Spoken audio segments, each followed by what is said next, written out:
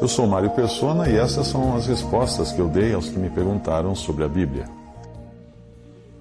A sua dúvida está relacionada ao que leu no que eu escrevi a outro correspondente quando eu comentei a parábola das 10 virgens. Eu disse, são 10 os mandamentos, 5 da responsabilidade para com Deus e 5 para com o próximo. Na sua opinião, o correto seria dizer que os 4 primeiros mandamentos falam da responsabilidade do homem para com Deus e os 6 últimos da responsabilidade para com o próximo.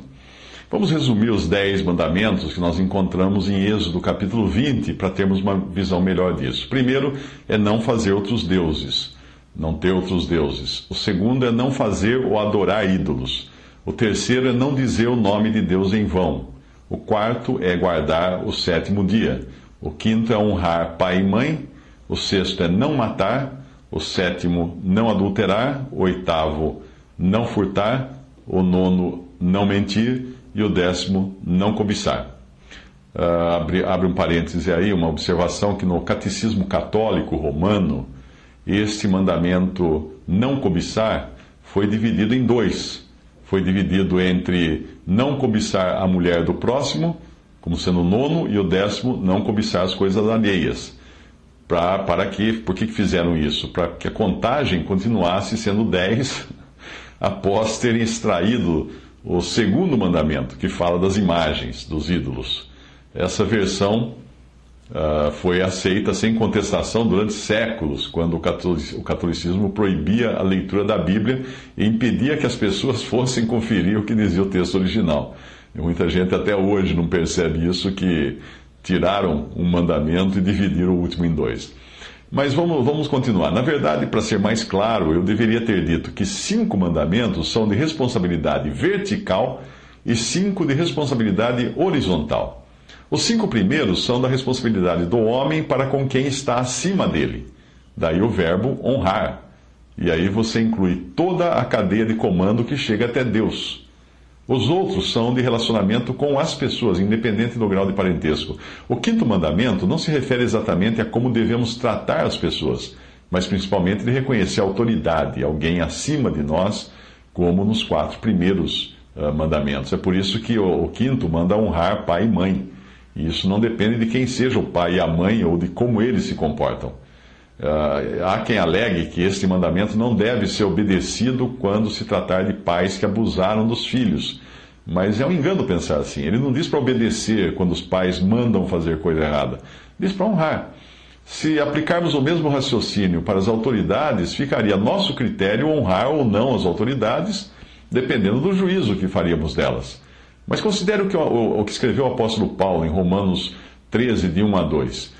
Todo homem esteja sujeito às autoridades superiores, porque não há autoridade que não proceda de Deus. E as autoridades que existem foram por ele instituídas, de modo que aquele que se opõe à autoridade resiste à ordenação de Deus, e os que resistem trarão sobre si mesmos condenação. Quando nós nos lembramos de quem escreveu isso, que era Paulo, e de que ele estava sob o domínio de Nero, o imperador mais cruel que nós podemos pensar, não é?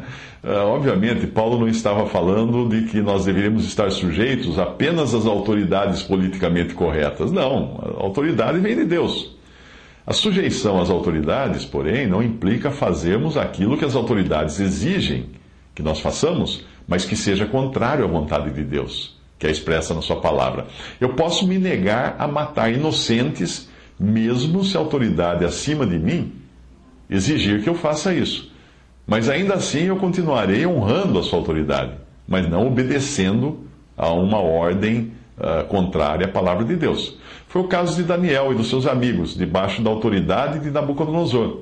Foi também o caso de Davi, que mesmo sabendo que seria o rei e sucessor de Saul, ele não ousou ferir Saul, porque ele reconhecia Saul como rei, um rei colocado ali por Deus. Foi o caso do Senhor Jesus, que se sujeitou como ovelha muda nas mãos de seus algozes ímpios, maus.